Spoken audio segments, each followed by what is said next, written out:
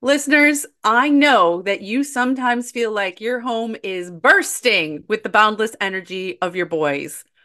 Mine has been for a very long time. We want to tell you about Home Threads, where style meets the wild adventures of raising boys. At homethreads.com, you can find a collection of furniture and home accessories designed to meet the needs of your growing boy family. They have everything from durable bunk beds to upscale gaming tables. You can turn your home into an attractive, durable playground, believe it or not. Janet and I both love their baking dishes. Solid, beautiful, functional. Anything you need for your home, you can likely find on homethreads.com, and we have a discount code for you. Go to homethreads.com/onboys. You can get a code for 15% off your first order because every leap, laugh, and loud moment deserves a space that embraces the chaos with style. Home Threads, love where you live.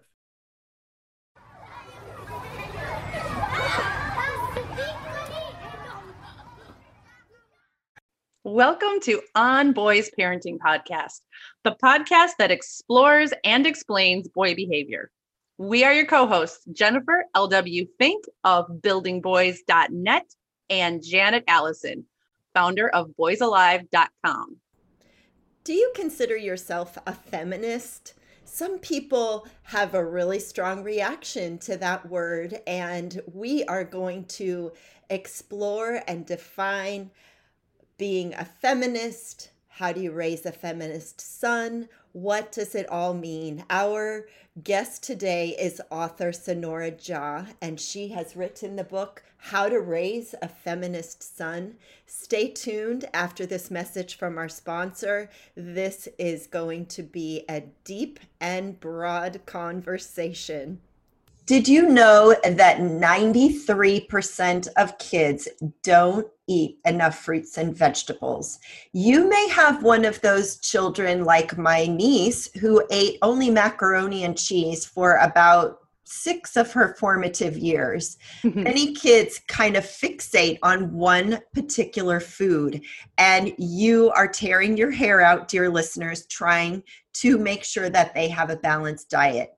I will say, from the benefit of the years, my niece now is a grown woman and has 2 healthy kids, so that mac and cheese sustained her.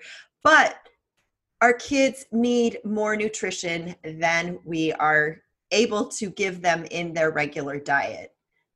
Which is why so many of us look to vitamins to fill those gaps. And so many of us, myself included, have been dissatisfied with what we find on the shelves. Haya Health, they have chewable vitamins for kids that are non-GMO, vegan, dairy-free, allergy-free, gluten-free, nut-free, all of that. And they fill in the gaps in modern children's diets in a chewable vitamin that kids love. My guys liked it, and my guys are kind of picky. This is a pediatrician approved super powered chewable vitamin. It was created by 2 dads that were tired of children's vitamins that actually cause more problems than they solve. So with these vitamins, with Haya Health, you know that you're getting 0 sugar and 0 gummy junk, and yet it tastes great and it's perfect for picky eaters. We have an exclusive offer for you. If you go to Haya Health and use the On Boys code at checkout, you can get 50% off your first order. Go to Haya Health, HIYAHEALTH.com, and enter On Boys to get that 50% off. The discount will be applied at the checkout. So get full body nourishment so that your boys can grow into healthy adults. That's hayahealth.com/onboys. And now, On Boys. I am at a point in my life when I see a son in every man. I see the boy begging to be raised right, a pliable, wide-eyed, sweet-faced boy. I heard a saying a long time ago that we love our sons and raise our daughters. What if we did both with all genders? Those are not my words, listeners. Those are the words of Sonora Jha. She is the author of a book that came out this spring, How to Raise a Feminist Son. She and I come from very different backgrounds on the one hand. She was raised in Mumbai, India, and I was raised in rural Wisconsin. And even now, I am still in rural, very conservative Wisconsin, and she is in progressive Seattle. And yet, we are both women. As women, we have certainly experienced and felt sexism and its influence in our lives. And we both want to raise boys who respect and value all humans.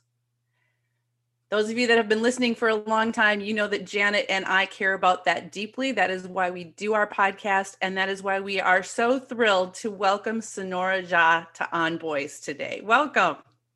Thank you so much for having me, Jennifer and Janet. This is so lovely. I can't wait to start talking to you. We need to start at the beginning because, as you have certainly learned, I know you've been doing media tours for this book, the word feminist provokes a lot of emotions in a lot of people. And for me, it's almost become one of these words that is meaningless in that so many different people have what they think it means. So how do you define feminist, and how do you define a feminist son, a feminist boy? Oh, that's a wonderful question. And you're absolutely right. The word feminist all over the world has taken on so many different meanings and so many different contexts. And but to me, I think the best definition came from Gloria Steinem. It's still a classic that feminism is the radical idea that women are people too. So if we just stay with that and then from that start to expand, then what does that mean? What does that mean to have women be people too? To me now it has come to mean, an expansive sort of loving idea of humanity, of human beings all being worthy, and then recognizing that some of us are not there. And that would mean an intersectional feminism. To me, all feminism has to be intersectional, and intersectionality is a term that was introduced by Dr. Kimberly Crenshaw, and she has a great TED talk on that. And also years before that too, Audre Lorde was talking about how for women of color especially and their kids, white feminism may not necessarily be as inclusive. So I think of feminism as this idea of recognizing that not all of us are there yet. And there are certain things that need changing, certain structures that need dismantling, certain individual behaviors that need changing. So feminism for a boy growing into a man means recognizing those things and saying and committing to changing them. So it's not just being a gentle, good human being, because a lot of people say, oh, why don't you just raise this person to be a good human being and then they will be empathetic and love everyone?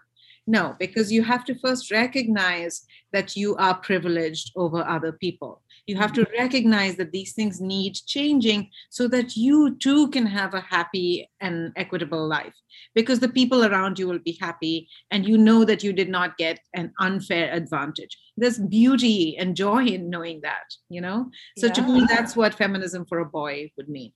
And I loved your book, by the way, read the whole thing almost in one sitting. And I really appreciated how you starting with the stories that we tell our children, the fairy tales, the nursery rhymes, everything that they hear from the beginning, and how we as parents can recognize what's going on in the stories and then bringing in another viewpoint. Can you talk about that a little bit?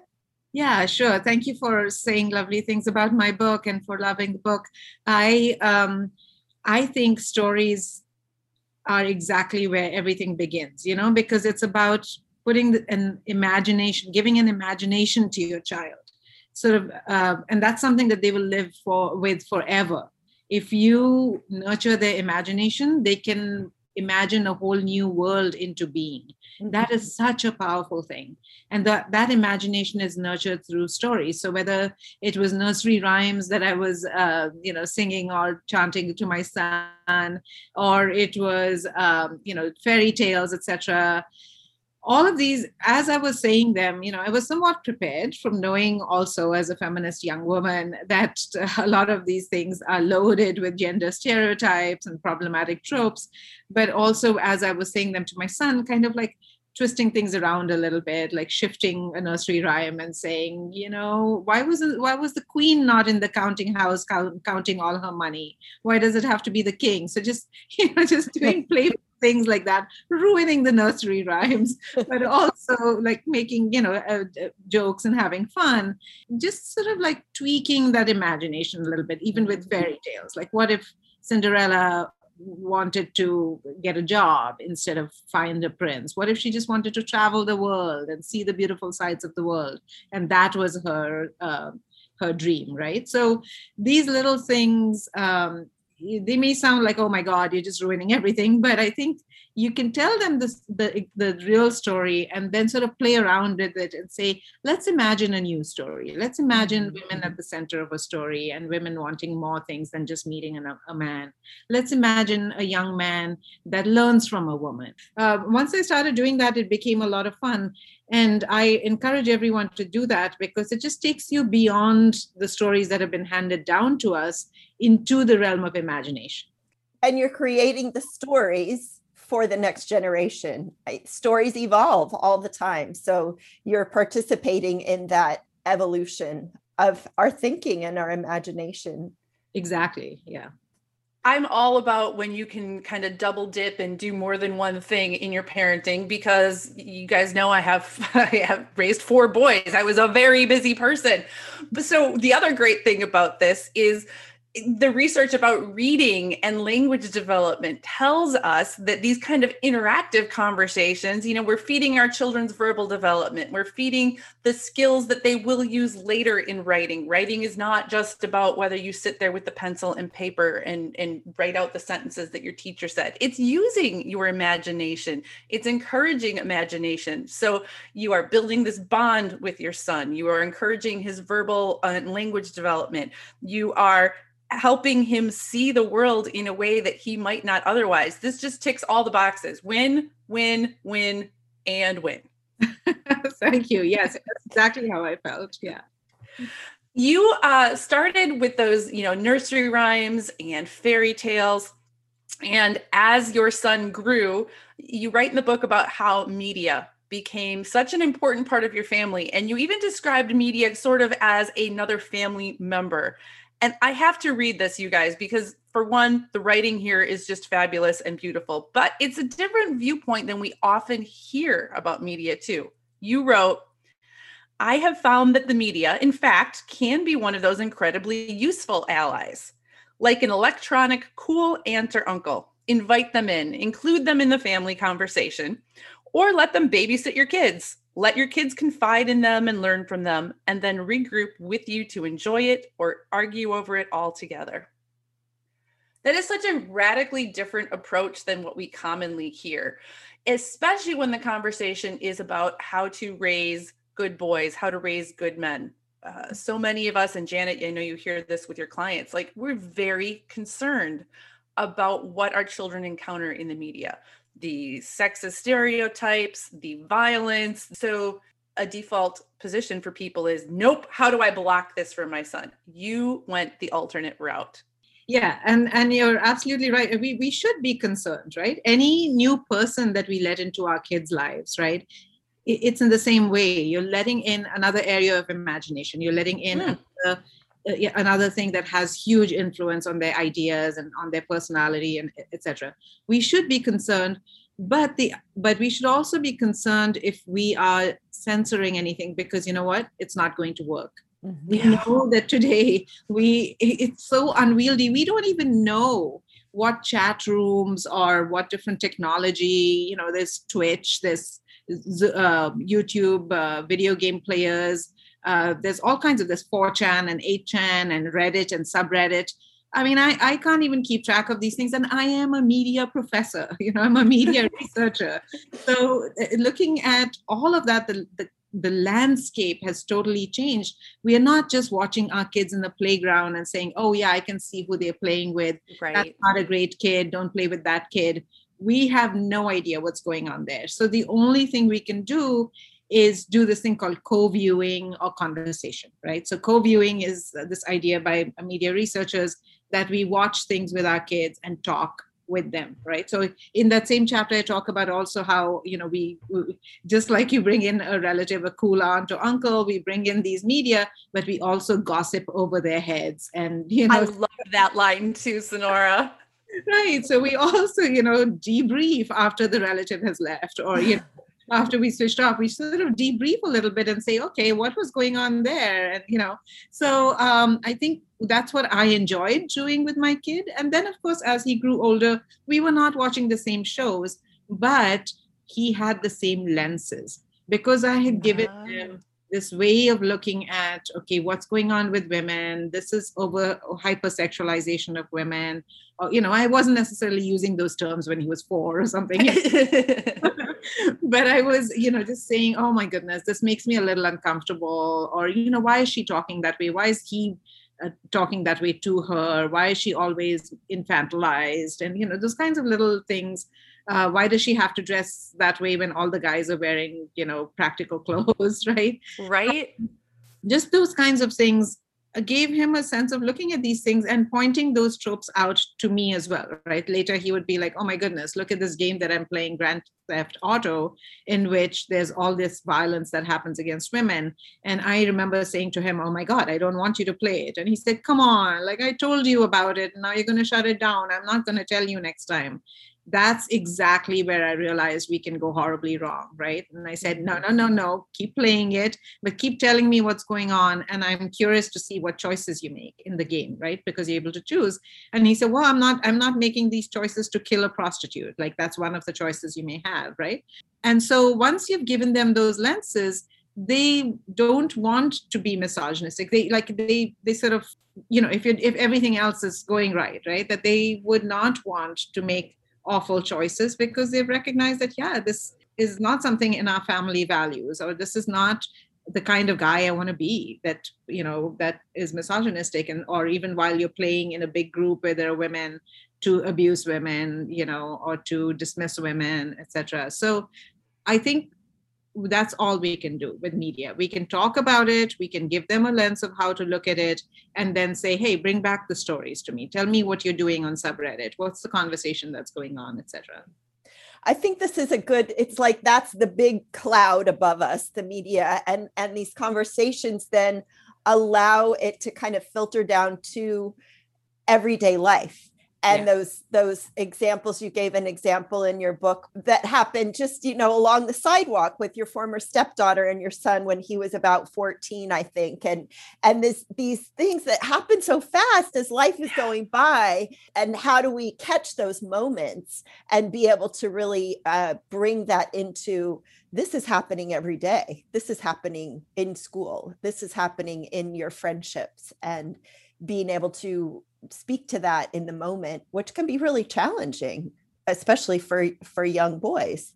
Yes, absolutely. And I think once you start doing it, it gets a little bit easier because you start establishing the love, the language, the lenses, right? That if you're going to start using those certain terms or a certain way of looking at life, then that just becomes second nature to you. So it's not like this hyper vigilant thing. And especially like with moms, telling moms like, you got to do all this and now you got to raise a feminist son. So you have to know all the language and you have to constantly be vigilant. You're right. Like things are happening as you're rushing about, trying to cross the street or driving your kid to school, and you have like a, long to-do list, and life happens in those moments. And so you have to respond in those moments. But as you start to set up those conversations, they get easier and easier to get into. It takes away the intensity. And that is where I have found the media very helpful also, because often in those in-between moments, we are engaged with media in some way, shape, or form. a song comes on the radio, right? Now that's an opportunity to say something about the lyrics or not. You don't always have to comment on everything, or the kids are scrolling through their phones and they find something. Those little moments can accomplish a lot added up over time. And I want to reassure parents also, you don't have to seize every moment. You're not always going to know the right thing to say. Sometimes it won't come to you until much later. Or maybe you watch a show together, right? And you didn't comment at the time. But when you think about it, you're like, I should have said something. That girl was portrayed, as kind of intellectually inferior, as not having as much. I should have said something. You can bring it up at the dinner table later. You can bring it up on the drive to school the next day. Yeah. Or just learn from it and do better next time, right? Like, yeah. When I talk about talking to him about sexuality, right? I was unprepared. He was in the swimming pool and he sees this little girl running out of the locker room without her bathing suit on, this toddler, and he screamed like, "Is that a vagina? I hope it's a wood." And I was like, hush, don't, be quiet. And I needn't have done that. I could just have said, "Yeah, you're right. Good observation." And but here I am creating like the shame and silence around sexuality. And so it just makes him feel like, ooh, what is this then? Why aren't we supposed to talk about this? And later when he when he wanted to know more about sexuality, I was ready because I had realized like, oh, wow, I shouldn't have responded that way. I shouldn't have tried to shut him down or give him some sense of shame around women's bodies or his own body, So yeah, it doesn't have to happen all the time, and you can pick and choose when you want to have those conversations. I hear from parents all the time how bath time can be such an ordeal. And yet bath time can be really fun. In fact, here in the very cold winter, we use bath time as an activity. Dabble and Dollop has got this dialed in because they have bath products that are not only natural, healthy, free of toxins, all the things we want for our kids, but they're fun. Jen, you said when your boys were young, they loved to make potions. My son Tyler had so much fun mixing things together, making potions, recipes. He would have loved Dabble and Dollop's Day at the Beach bath mixing set because it's a collection of soap scents and a little mixing thing, and your kids can combine scents and make their own creations. It is exactly the kind of thing that can turn bath time into a fun, enjoyable, creative endeavor instead of just a fight. And I will say the bubbles have been Bo tested in the bathtub and they last. They stay bubbles for a long time. Dabble and Dollop has everything from bath time shampoos, bubble baths, body washes, conditioners, lotions, bath bombs, bath toys, and accessories. There's so many things to explore at Dabble and Dollop. Go to dabbleanddollop.com/onboys to get 20% off your first order. That's dabbleanddollop.com/onboys, 20% off for being an On Boys listener. That's such a great example too, because even though you had done a lot of work already in your head and you knew intellectually, if anybody had asked you, there's nothing to be ashamed about with bodies, we're going to use the proper terms. In that unexpected moment, all the things that you were taught, that's what you reacted based on. So interesting. I want to shift to, you were born and raised in India and your family of origin is in India, and you made the choice to come to the United States and raise your son here.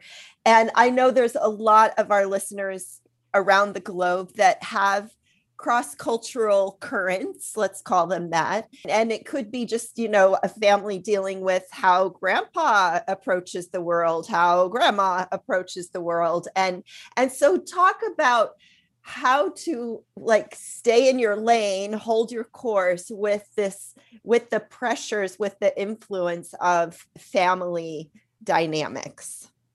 That's a great question. So as I discuss in the book, I have fraught relationships with different members of my family. And, for me, for sure, there was this need to take my son away from the violence My father was a violent man. There was domestic violence. My brother grew up to learn that violence, and he, would rain his violent blows on me, beat me up all the time. And so I really thought that my son could end up growing up to be like them, and would, that it was inevitable that he would be violent because this was what he had around him. And so there was that, for sure, I wanted to take him away from that. But there was also a lot of love in our family. And my father was a feminist, you wouldn't believe it, because here he is doing these horrible things, but he had some sort of feminist lenses. I wouldn't say feminist if he's not doing, if he's not basically treating my mother as a human being or his kids. But there were feminist actions that he would do. He really wanted his daughters to grow up to have many choices and be career women, etc. And there was a lot of love as well. So I wanted to keep that love in my son's life, at least. I wanted him to have that. So I would say with families that, whatever your dynamic may be, look for ways in which there can be healing with the kids, right? So it doesn't mean that you then put yourself again in harm's way, or you're constantly trying to, slowly dying inside while your child is having a great time, because that's not good for your child either, to see the mother feeling less of herself or less of a human being in any family dynamic is not pleasant. So it could even be something as gentle as, okay, grandpa tells all these sexist jokes, right? Or he says, all these terrible things, or the roles are very clearly defined by gender between the grandparents, and that they're always saying things like boys don't cry, or girls help out in the kitchen, or, it could be subtle things like that. What we can do is, again, debrief with our kids and say, hey, I love grandpa, but I don't like these things that he says. Grandma is kind of old fashioned, so she tells me that I should be doing this or that. But, we're going to make a better world. We're going to do things differently. And you can have the love, but beware that there's also some of these things that we are walking away from. We're moving away into a different era. So with my son, he still has a great relationship with his grandparents, and he loves them, but he's also able to stand up and stand for some things, and even stand up to my mother, for instance, and be an ally toward me when she was putting me down and saying, no, please don't treat her like this. And that was huge for me, for him to be able to hold on to her love, but also be loving toward me in a difficult moment. I love that you shared the complexity of that, because family is almost never simple. It's almost never all good or all bad. And so you're right. It sounds crazy that your father in some ways was feminist and in others absolutely was not. And yet that is the complexity of who he is, what you have had to grapple with as a family. And I think that's going to resonate for a lot of listeners. And a lot of our listeners also, you raised your son as a single mother here in the United States. There are a lot of moms who are single, whether by choice or not. Sometimes it's because somebody else ducked out and you're doing the hard work, you're raising the child. And I want my child to have male influences in his life, but I'm also concerned about the male influences that are available to him, because I don't want him to soak up misogyny. I don't want him to soak up sexism. I'm a little leery. And in your book, you mentioned that it's kind of okay to talk about these things, to talk about it both with the men that your son spends time with, and then with your son. So it's okay to lay out, say you're talking with a friend from the community, from church, extended family member. Hey, you know what? We don't use boys don't cry with my son. Talk about that setting of boundaries and decompressing, maybe gossiping after with your son to help him have context here. Yeah, I mean, a great example is, my second husband. He was a conservative American man. And of course, again, he was feminist in his own ways. He was raising his daughter, my stepdaughter, to be a feminist, and, would buy her a t-shirt that says a woman's place is in the White House. And, but the way he votes is also important, right? The way he looks on the world and looks at structures is important. So it's not just the people of color in his life or the women in his life. And so eventually our marriage broke down because of those intersections, that he did not believe that there are structural things that need dismantling, and this is a larger problem, and how it shows up in our lives. My son still has a great relationship with his former stepfather. They go hiking together, they're buddies, and I have encouraged that. I've said, yes, go ahead and have that, because, of course, I want as many people in the world loving on my child as he can have, So, and I never want him to feel that relationships should be a sort of fight or flight, which kind of, something that I had to work on. Yeah. And so I think too that, again, it's that kind of debriefing where he gets it and he's able to laugh about it. He says, like, oh my God, I can't believe he thinks this way. Or, I can't believe he says, things like that. And he doesn't believe that, there's rape culture in America, for instance, right? That it can get intense and they can have these conversations and walk away from those conversations recognizing the limitations, like he understands. He's even mentioned the toxic masculinity of his grandfather and his granduncle and his father, like that, oh gosh, they are so caught up in that patriarchal circle. And he actually says that. And he says it's actually humorous to see that sometimes, that they're so steeped in that they cannot see the big picture. So he can, and he is choosing his friends from his generation that are like him and that they believe certain things, but he's also able to see the fragilities of the men around us, without having to reject them for those things. And also without being too susceptible to those influences, because he's grown up now, comfortable in who he is, and he has affirmations and validations of that from the young men and women and people of all genders that are in his friend circle. And this just speaks to the importance of intergenerational friendships, that we have older friends, that we have younger friends, and we can see the change through the generations. I also was very touched in your book when you talked about Me Too culture and sharing your own experience around sexual assaults in your lifetime. And I wonder if our listeners wonder, I mean, the question often comes up is like, do I tell my kid I smoked pot when I was in high school? And so there's like, how much do you tell your children about your own life experience? And you were very open with your son about what your life experiences were around sexual assault. Will you talk about that? Because I imagine that that's a question for our listeners of how much do you share and when do you share your own personal stories with your children?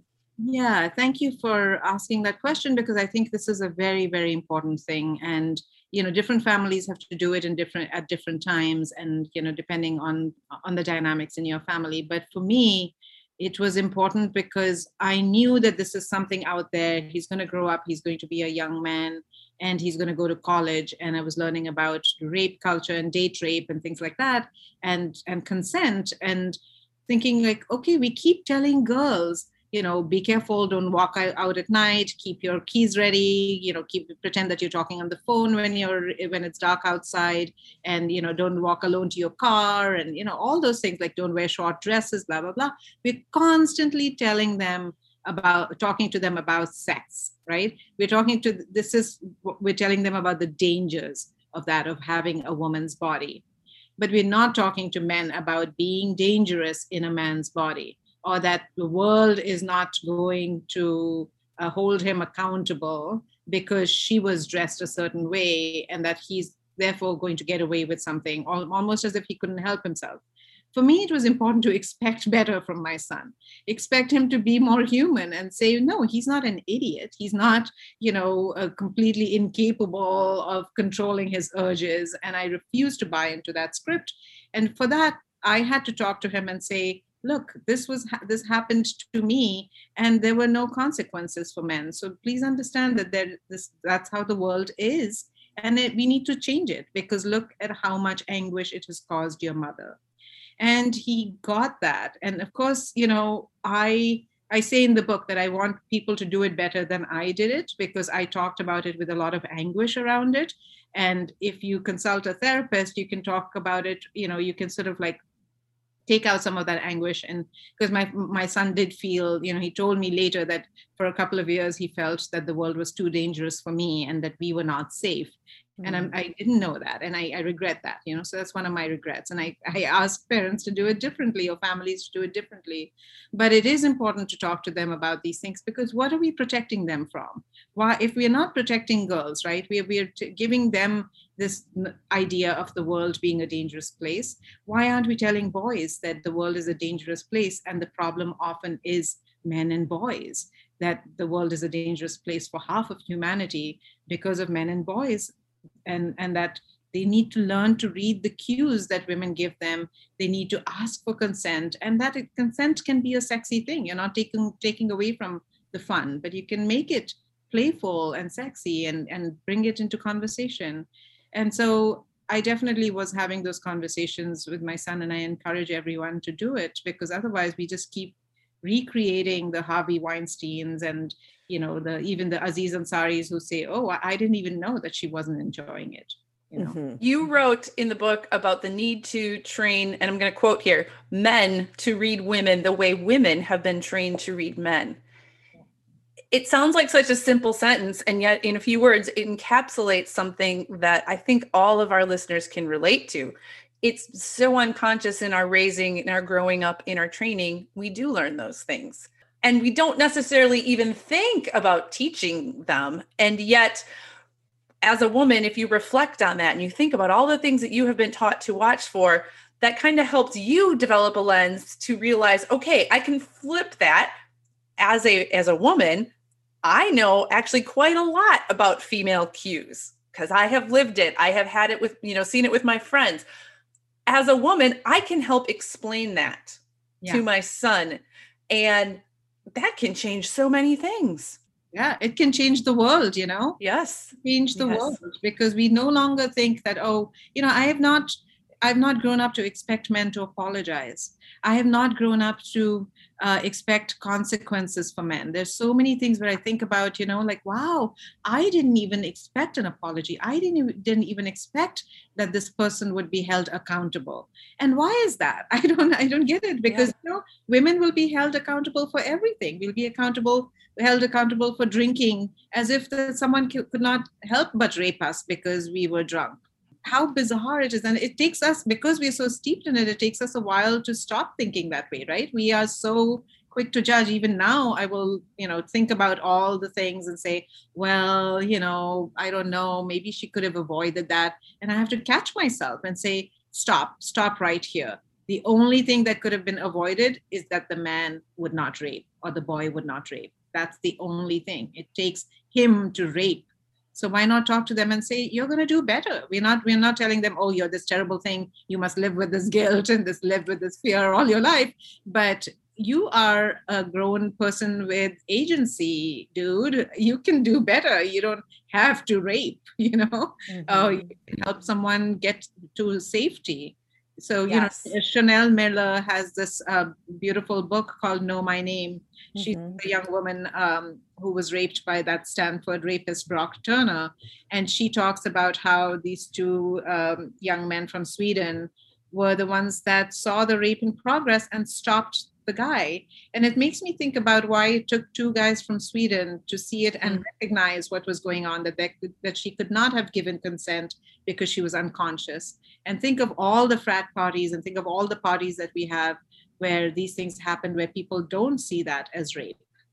So, but these guys have been taught to talk about consent and to recognize consent, or not, the lack of consent. It's those stories that have been a nightmare for me as a mother of four sons, who are growing up in this culture that feeds them a lot of unhealthy messages, even today, where so often their approval hinges on the approval of other males who feel like their status is dependent on upholding all of these uh, uh, markers of masculinity that are not helpful.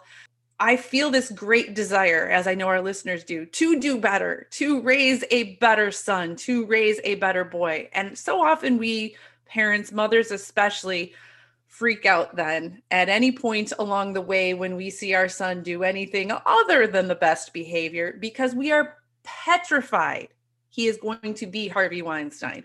He is going to be Brock Turner or the guys who walked past Brock Turner. And we don't want that. And I think that's why I so loved chapter 10 in your book. It's titled, What If He Slips Up? And you're basically saying, you know what? This is all a process. It's not like I do this and my son is a feminist and he makes all great choices from here on out. No. It's a process. You wrote about this incident, Janet, you referred to it before, when your son was about 14 and your former stepdaughter had shared something and he kind of, belittled her, and you reprimanded him. And frankly, it went about as well as, could be expected because he was 14 at the time. And then you wrote, and I love this, trying to insert the notion of error or wrongness of failure into the cocksureness demanded from young men is like asking a bull to sit down at a tea party after waving a red cape in the face. Moms listening, I know you know exactly what she is talking about. 14-year-old boys are unformed creatures. And we have to remember that.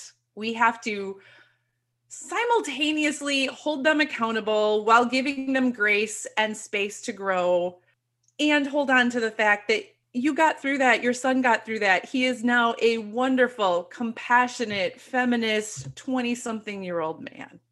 Yes.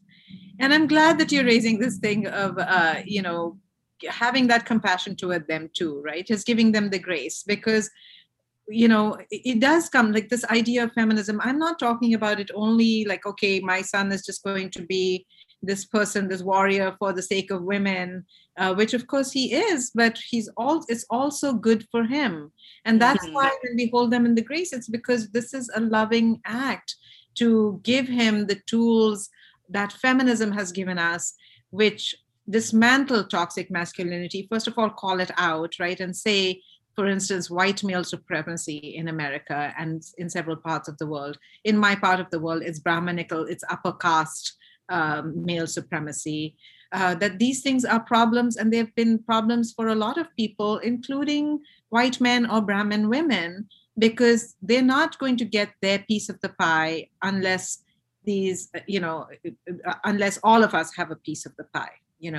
So recognizing that these things have also hurt men, because half of humanity and more, because there's people of other races and castes, etc., that if they're not going to be happy, if the people around you are not fulfilled and happy, you're not going to be happy. If you don't have the tools of feeling human and all the spectrum of human emotions available for you to express, like crying or sadness or love or vulnerability, or telling someone that I fear failure, that I'm afraid that I'm going to drop the ball on this, or I'm not going to be a good leader, right?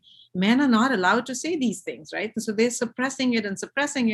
And let's talk about school shootings, for instance, or mass shootings, where a 21-year-old man in Atlanta will go shoot up all these women because, one, he was having a bad day, two, because he felt that these women were tempting them with sex. I mean, that's a whole lot of stuff gone horribly wrong because we don't let our boys, and I'm not saying those were the only reasons, there was a lot going on there, but there are some of these reasons where we're not teaching them how to have a bad day. What do you and I do when we have a bad day? We call a friend, we take the day off and we eat ice cream, or, we cry, or, so there are different ways of having a bad day that not all of us are making the choice to go shoot up people.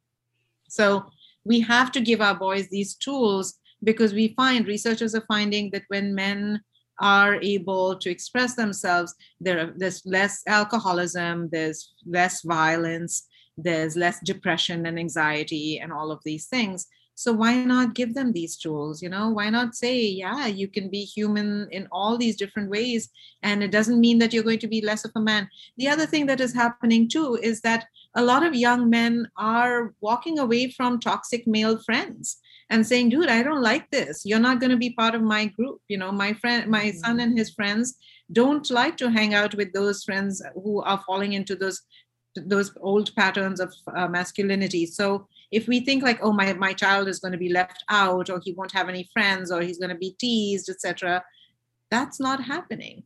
The other one more thing I have to say, because this is such a vast topic. Recently, I posted this on social media, this hate mail that I got from a man saying, oh, you're going to raise a feminist son, sounds like you're going to raise a gay son. A former student of mine who's gay wrote and said, we should all be so lucky as to raise gay sons. I thought that was so perfect. Like, Yeah. it was a mic drop. Like, okay, yeah, so what's so wrong, even if your son is gay? When my son saw that, he laughed, and he and his friends were making jokes back and forth when they saw that clip, because they said, oh my God, this guy is suffering.